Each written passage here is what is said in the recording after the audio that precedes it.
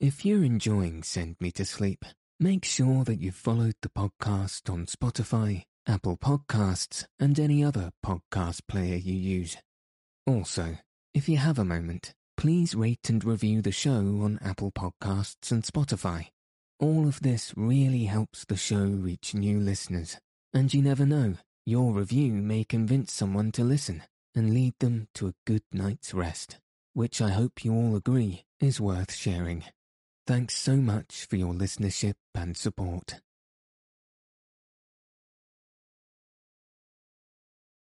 Good evening. In this episode, I'll be reading 5 more bedtime stories from The Sandman's Hour by Abby Phillips Walker. So let your eyes fall heavy and your breath soften as we settle in for a peaceful night's sleep. Story 1. The Pink and Blue Eggs. I tell you I saw them with my own eyes, said Old White Hen, standing on one foot with her neck outstretched and her bill wide open. One pink and the other blue. They were just like any other egg as far as size, but colour, think of it, pink and blue eggs.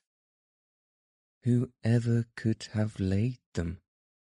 Old White Hen looked from one to the other of the group of hens and chickens as they stood around her.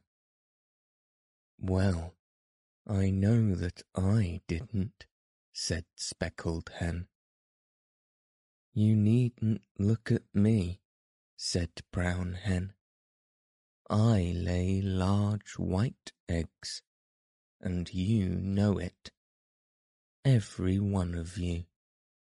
They are the best eggs in the yard, if I do say it.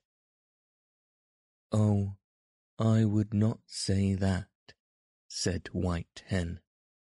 You seem to forget that the largest egg ever seen in this yard was laid by me, and it was a little on the brown colour.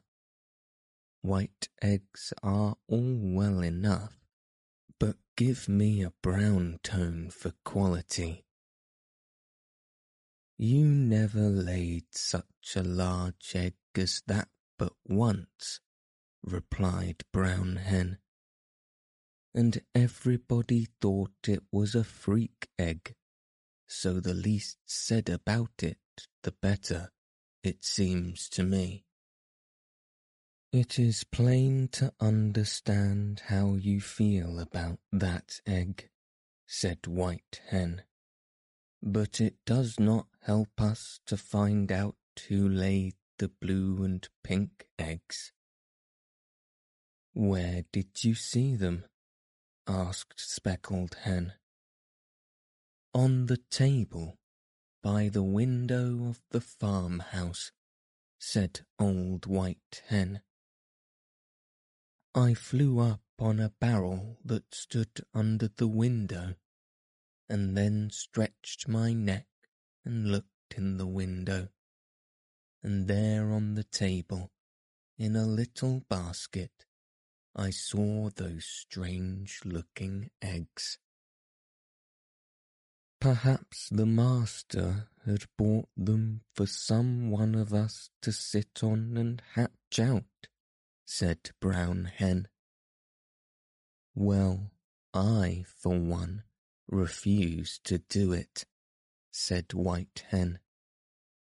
I think it would be an insult to put those gaudy things into our nests. I am sure I will not hatch them, said Speckled Hen. I would look funny hiking around here with a blue chick and a pink chick beside me, and I a speckled hen. No, I will not mother fancy-coloured chicks. The master can find another hen to do that. You do not think for a minute that I would do such a thing, I hope, said Brown Hen. I only mentioned the fact that the master might have such an idea. But as for mixing up colours, I guess not. My little yellow darlings shall not be disgraced by a blue and a pink chick running with them. Perhaps White Hen is colour-blind, said Speckled Hen. The eggs she saw may be white after all. If you doubt my word or my sight, go and look for yourselves, said White Hen, holding her head high. You will find a blue and a pink egg, just as I told you. Off ran Speckled Hen and Brown Hen, followed by many others, and all the chicks in the yard. One after another they flew to the top of the barrel and looked in the window at the eggs White Hen had told them of. It was all too true. The eggs were blue and pink. Peep, peep, peep, peep. We want to see the blue and pink eggs too, cried the chickens. We never saw any, and we want to look at them. Oh dear, why did I talk before them? Said Brown Hen. They will not be quiet unless they see.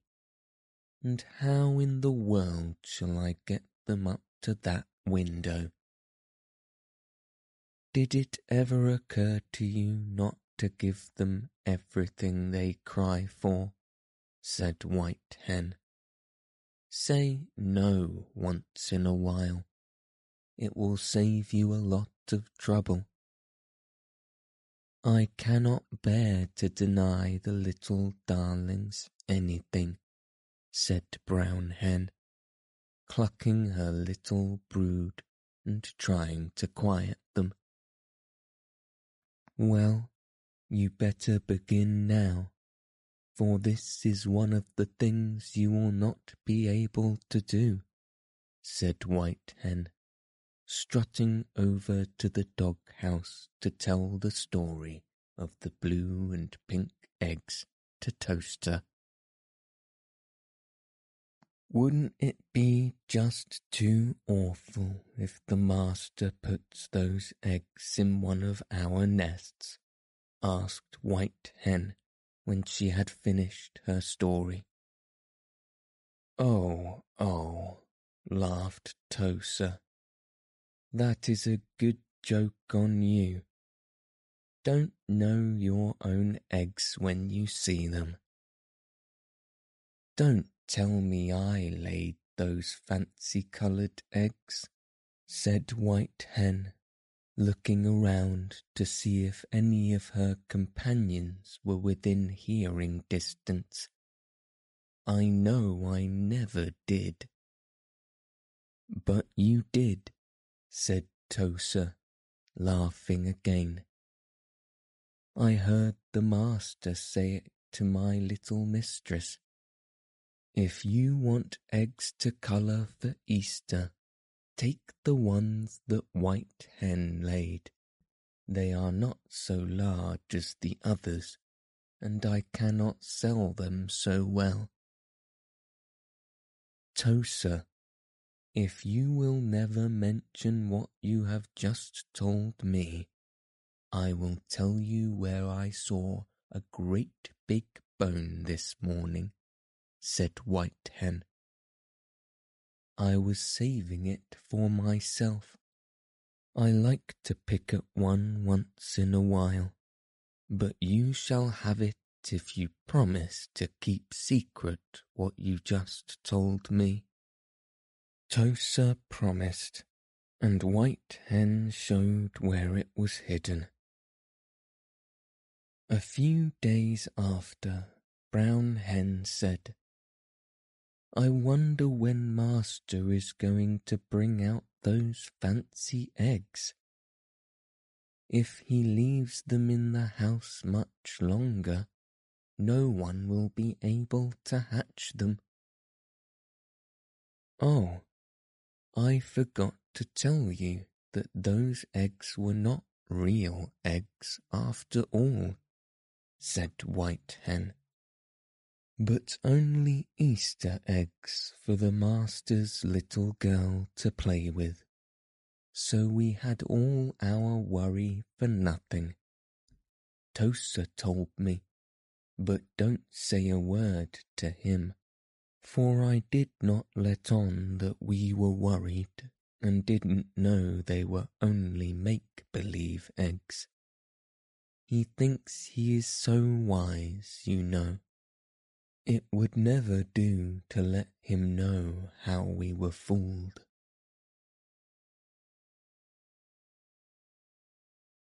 Story 2. Why the Morning Glory Sleeps. One day the flowers got into a very angry discussion over the sun, of whom they were very fond.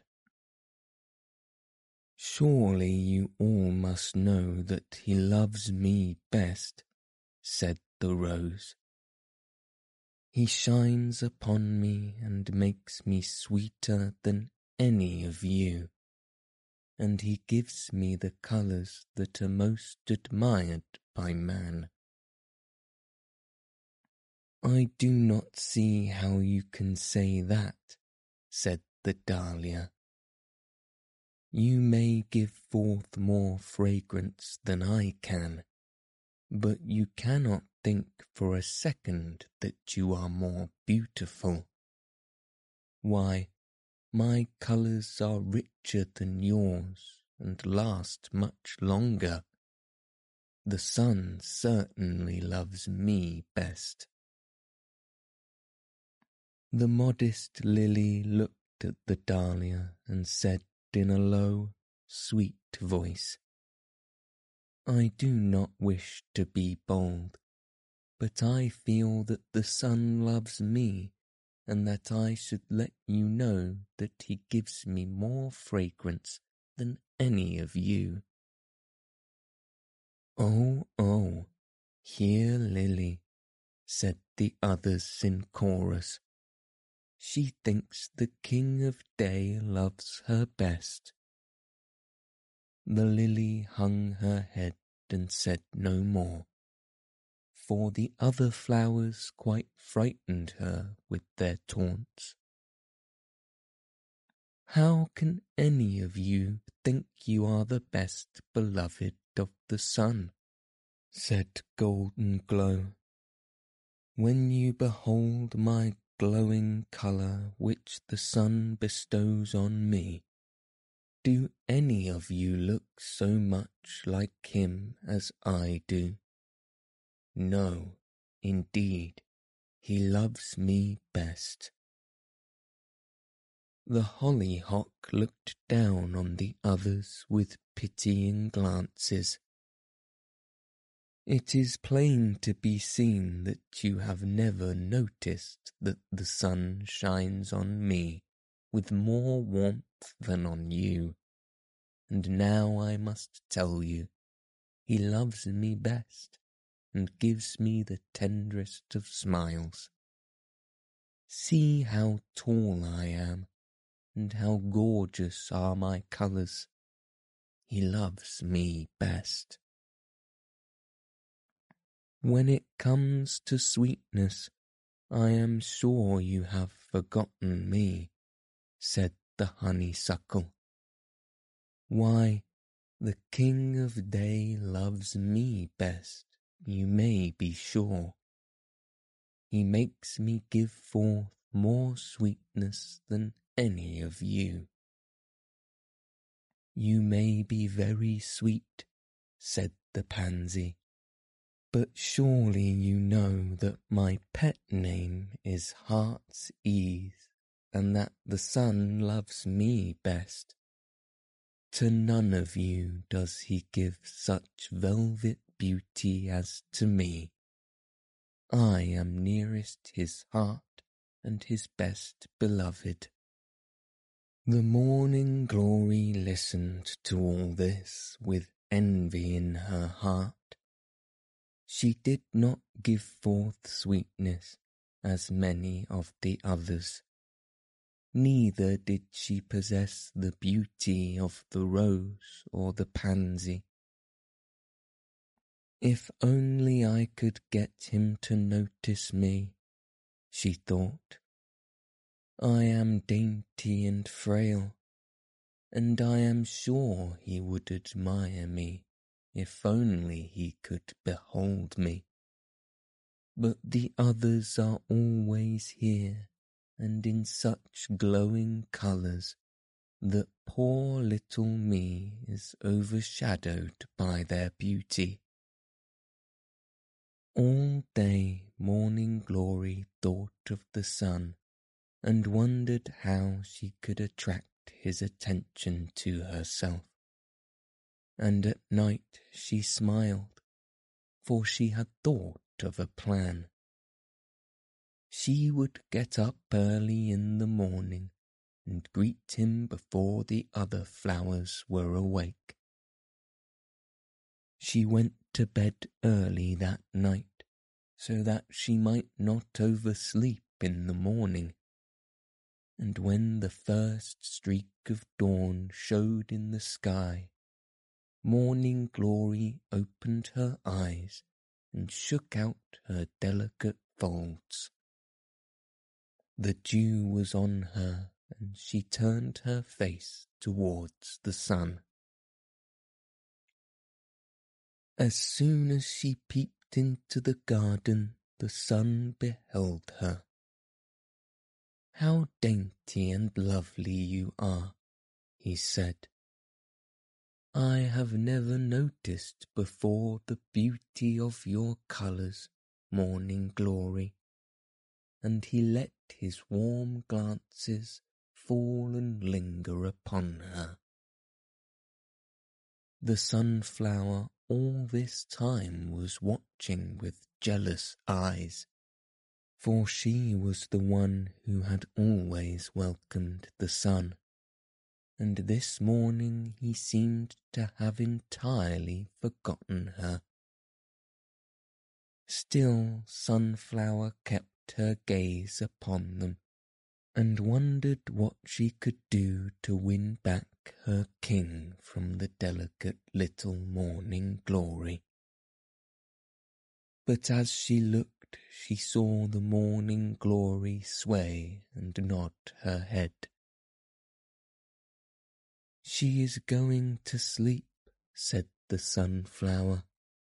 "His warm breath makes her drowsy, or else she was up so early that she cannot keep awake." While the Sunflower watched, sure enough the Morning Glory nodded and closed her eyes. She was fast asleep, and the fickle sun, seeing that she no longer looked upon him, looked away and beheld the Sunflower looking towards him with longing eyes.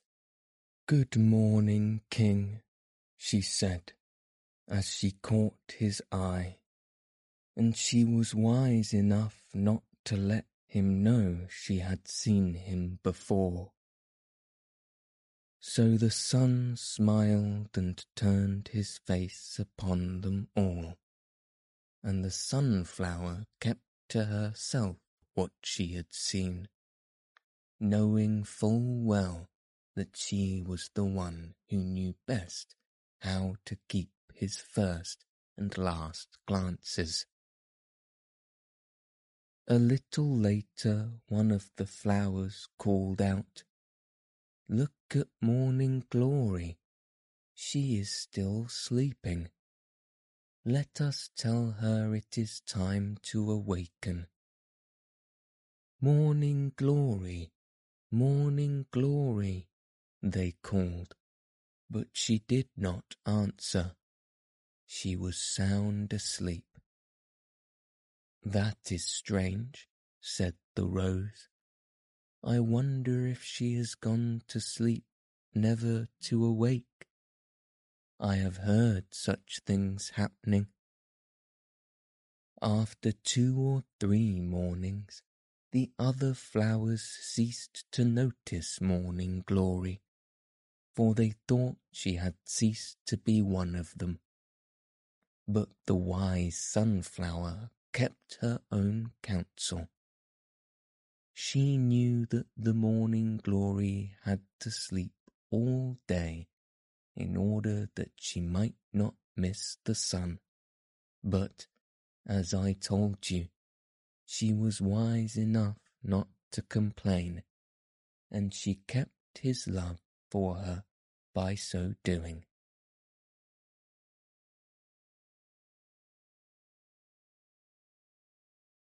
Story 3. Dorothy and the Portrait.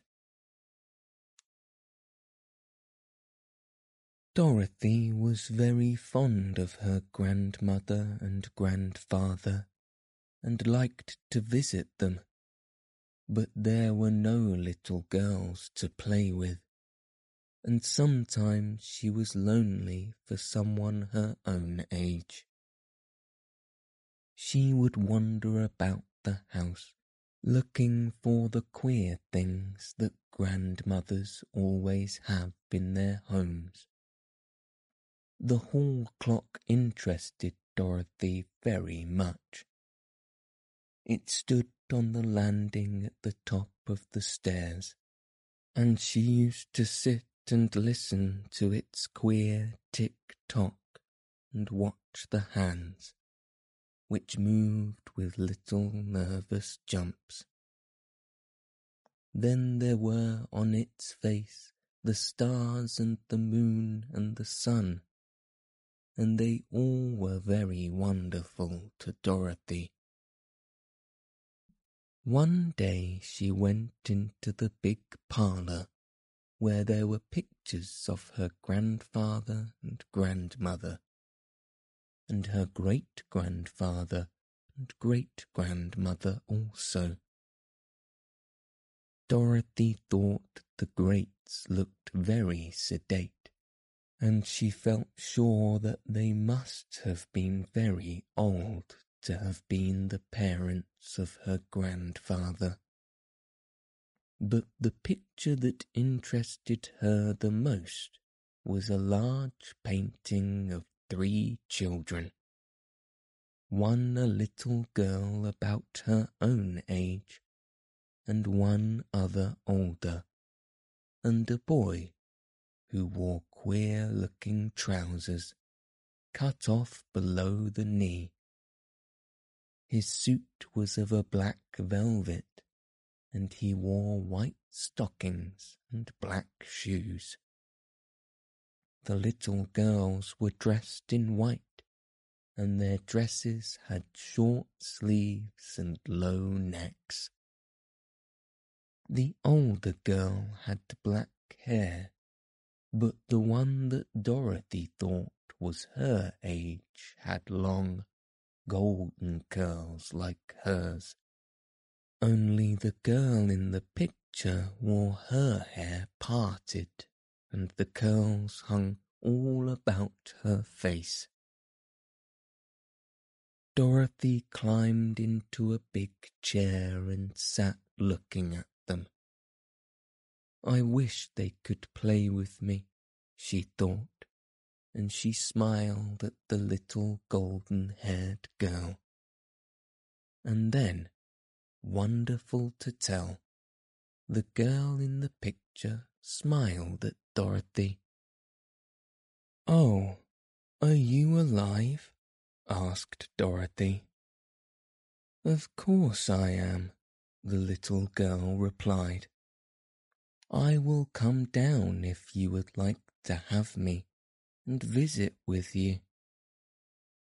"Oh, I should be so glad to have you," Dorothy answered.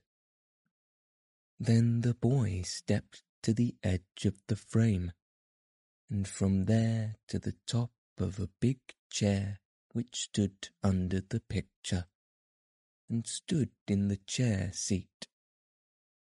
He held out his hand to the little girls and helped them to the floor in the most courtly manner. Dorothy got out of her chair and asked them to be seated, and the boy placed chairs for them beside her. "What is your name?" asked the golden-haired girl, for she was the only one who spoke. "That was my name," she said, when Dorothy told her. "I lived in this house," she continued, "and we used to have such good games. This is my sister and my brother."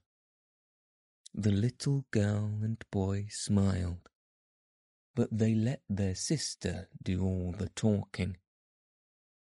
"We used to roast chestnuts in the fireplace," she said, "and once we had a party in this room and played all sorts of games." Dorothy could not imagine that quiet room filled with children. "Do you remember how we frightened poor old Uncle Zack in this room?" she said to her brother and sister, and then they all laughed. "Do tell me about it," said Dorothy. "These glass doors by the fireplace did not have curtains in our day," said the little girl. "And there were shells and other things from the ocean in one cupboard, and in the other there was a sword and a helmet and a pair of gauntlets. My brother wrapped a sheet around him and put on the helmet and the gauntlets, and, taking the sword in his hand, he climbed into the cupboard and sat down.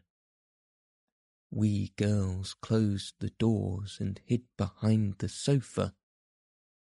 Uncle Zack came in to fix the fire, and my brother beckoned to him. Poor Zack dropped the wood he was carrying and fell on his knees, trembling with fright. The door was not fastened, and my brother pushed it open and pointed the sword at poor Uncle Zack. "Don't hurt a poor old man," said Zack, very faintly. "I ain't got nothing, 'deed I ain't." "You told about the jam the children ate," said my brother in a deep voice, "and you know you drank the last drop of rum Mummy Sue had for her rheumatism, and for this you must be punished." And he brought the sword down on the floor of the cupboard with a bang. Poor Uncle Zack fell on his face with fright. This was too much for my sister and me, and we laughed out loud.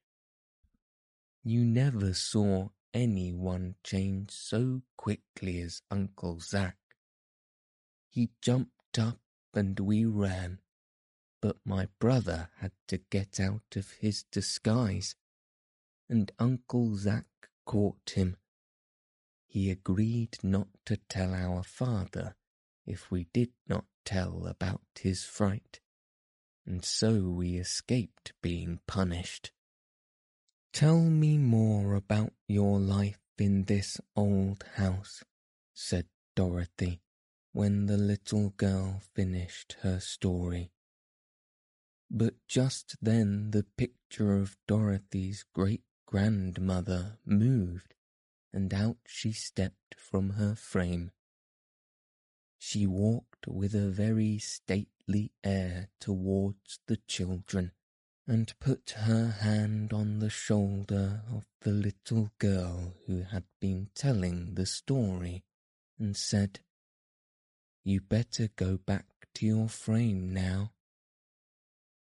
"Oh dear," said the little girl, "I did so dislike being grown up, and I had forgotten all about it, when my grown-up self reminds me. That is the trouble when you are in the room with your grown-up picture," she told Dorothy.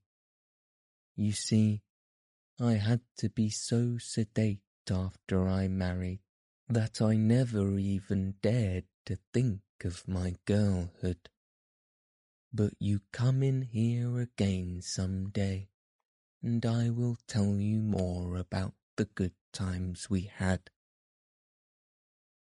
The boy mounted the chair first, and helped his sisters back into the frame. Dorothy looked for her great-grandmother, but she, too, was back in her frame, looking as sedate as ever.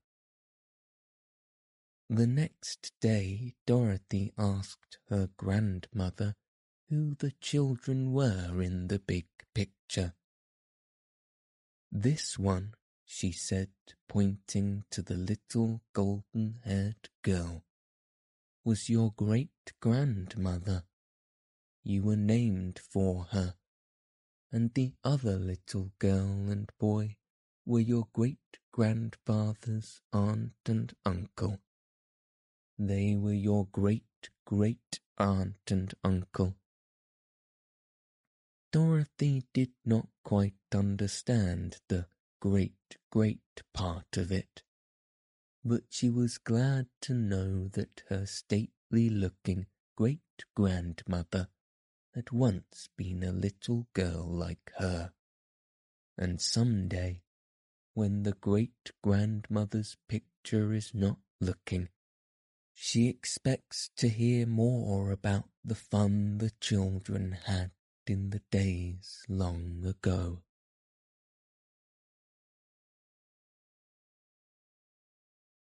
Story 4. Mistress Pussy's Mistake. A very kind gentleman, who lived in a big house which was in the midst of a beautiful park, had a handsome cat of which he was very fond. While he felt sure Pussy was fond of him, he knew very well she would hurt the birds, so he put a pretty ribbon around Pussy's neck, and on it a little silver bell which tinkled whenever she moved, and this warned the birds that she was near. Pussy resented this, but pretended she did not care. One day a thrush was singing very sweetly on the bough of a tree which overhung a small lake. Pussy walked along under the tree, and, looking up at the thrush, said, "Madam Thrush, you have a most beautiful voice, and you are a very handsome bird. I do wish I were nearer to you, for I am not so young as I was once, and I cannot hear so well." The thrush trilled a laugh at Pussy and said, "Yes, Miss Puss, I can well believe you wish me nearer, but not to see or hear me better, but that you might grasp me." Pussy pretended not to hear the last remark, but said, "Beautiful thrush, will you not come down where I can hear you better? I cannot get about as nimbly as I used to when I was young, or I would go to you." "I cannot sing so well on the ground," replied the thrush.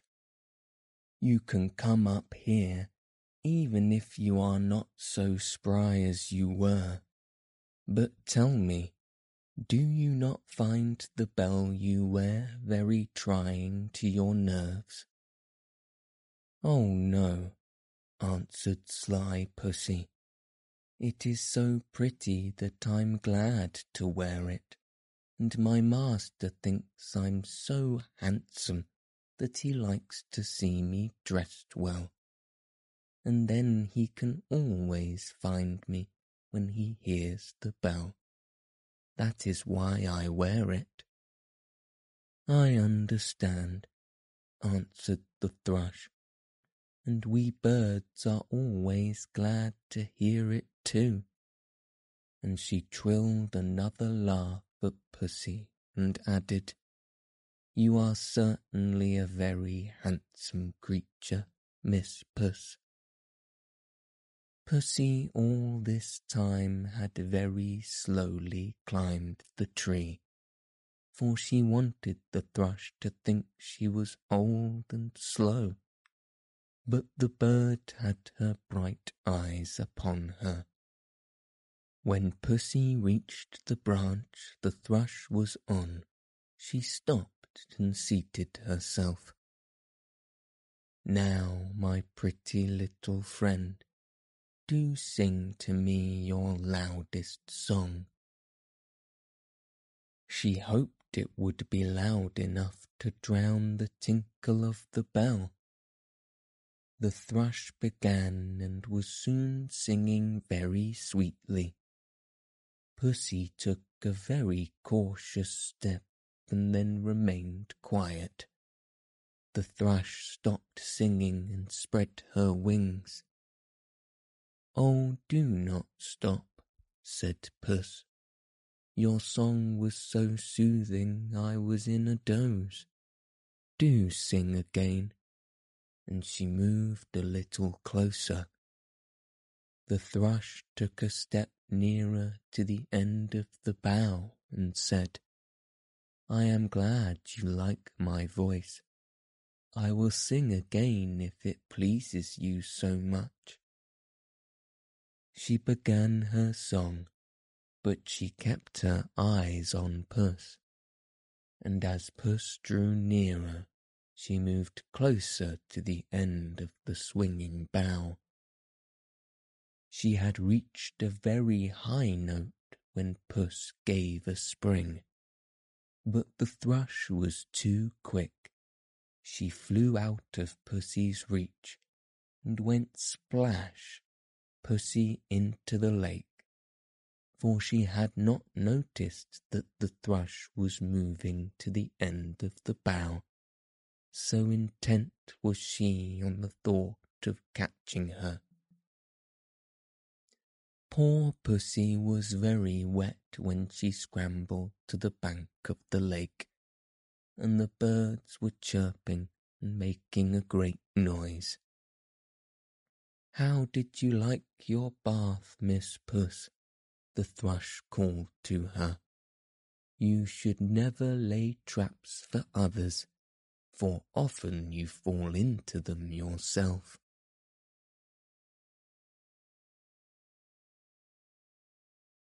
Story 5. Kid. Kid was one of those little boys who seemed to have grown up on the streets of the big city where he lived. He never remembered a mother or a father, and no one ever took care of him. His first remembrance was of an old woman who gave him a crust of bread.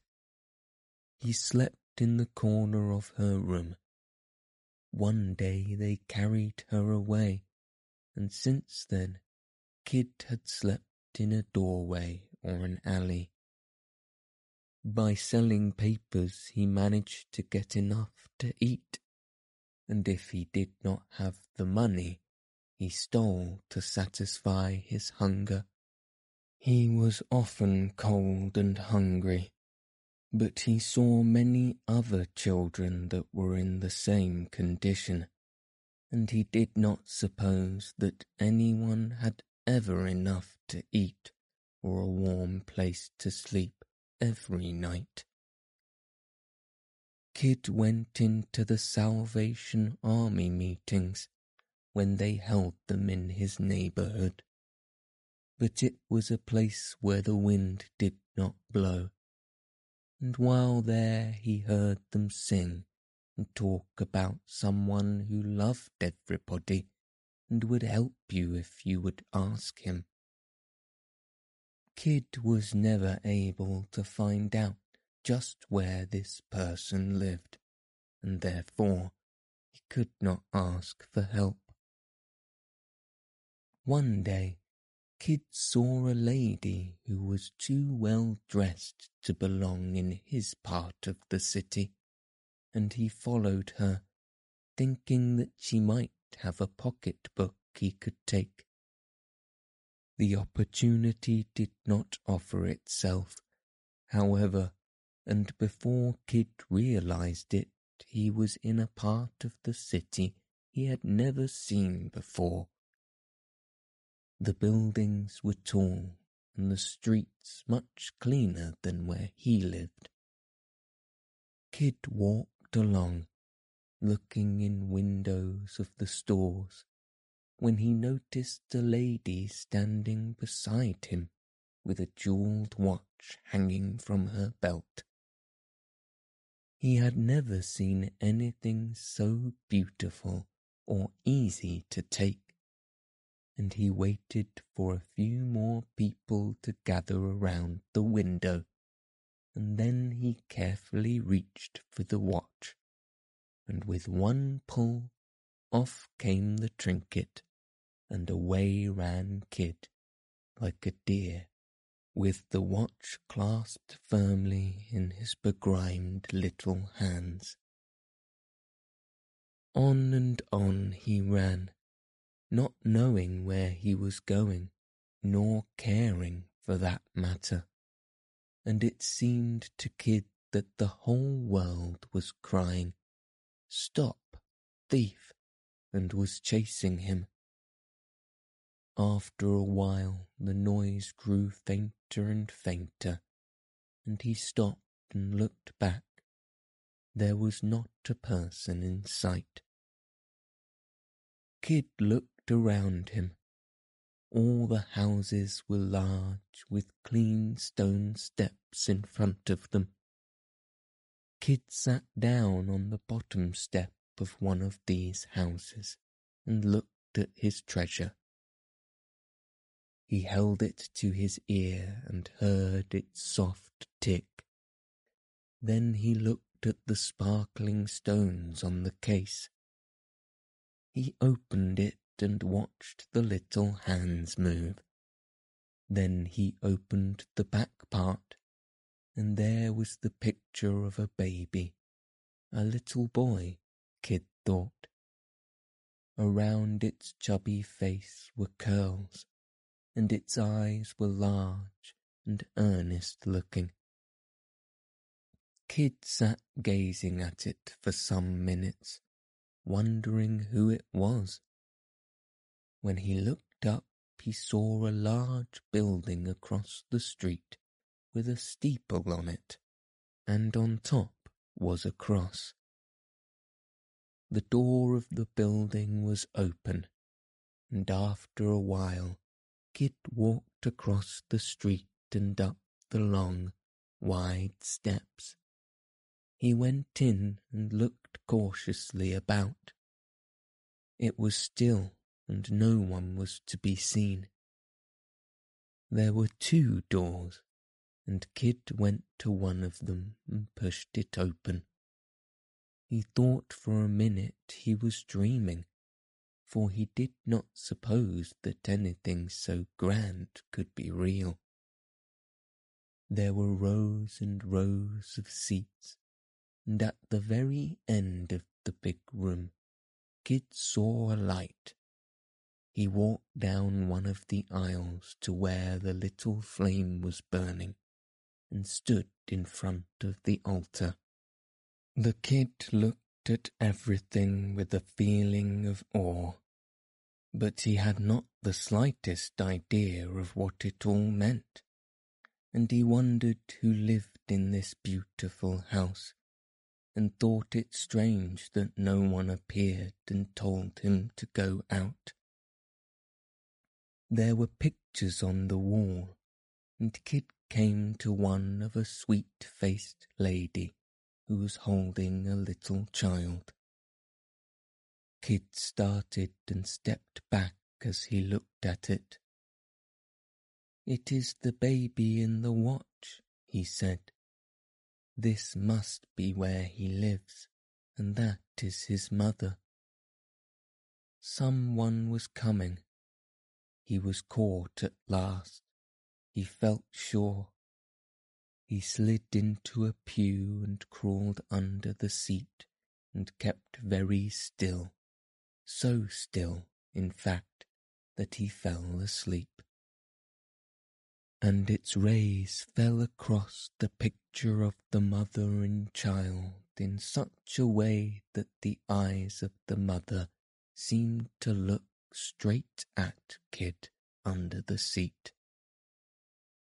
For the first time in his life, he felt like crying. "I wish I had a mother," he thought, "and I should like to have her hold me in her arms, just as that little boy's mother is holding him.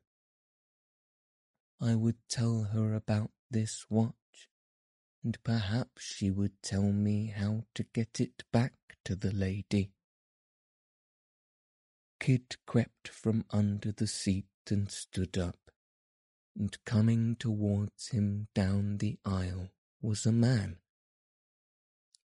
Kid thought he wore a queer-looking costume, and he dodged back of the seat, but the man had seen him, and there was no use trying to run away. Besides that, Kid was not at all sure that he wished to get away. "Is this your house?" asked Kid when the man came up to him. "No, my son," he replied. "This is the house of God." Kid's heart leapt for joy. That was the name of the one the Salvation Army people told him about, who loved everybody and helped you. "If you please," said Kid, "I should like to see him." The good man looked at Kid very earnestly, and then he said, "If you will tell me what you wish to see him about, I am sure I can help you." Kid told him about the watch, and that he felt sure the lady lived here, as the baby in the picture was very much like the one in the watch. "And if this is God's house," said Kid, "I thought he might be the Father and forgive me. I am very sorry that I took it." The man took Kid by the hand. "Come with me," he said. "You are forgiven, I am sure." Kid was given a good supper, and for the first time in his life he slept in a real bed.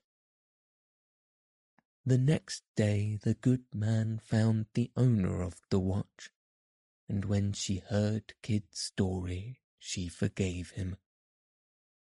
Kid was placed in a school where he learned to be a good boy, as well as to be studious, and he soon forgot the old life. he grew to be a man of whom any mother could have been proud. But the only mother Kid ever knew was the mother of the little boy in the picture, which he cherishes as a thing sacred in his life.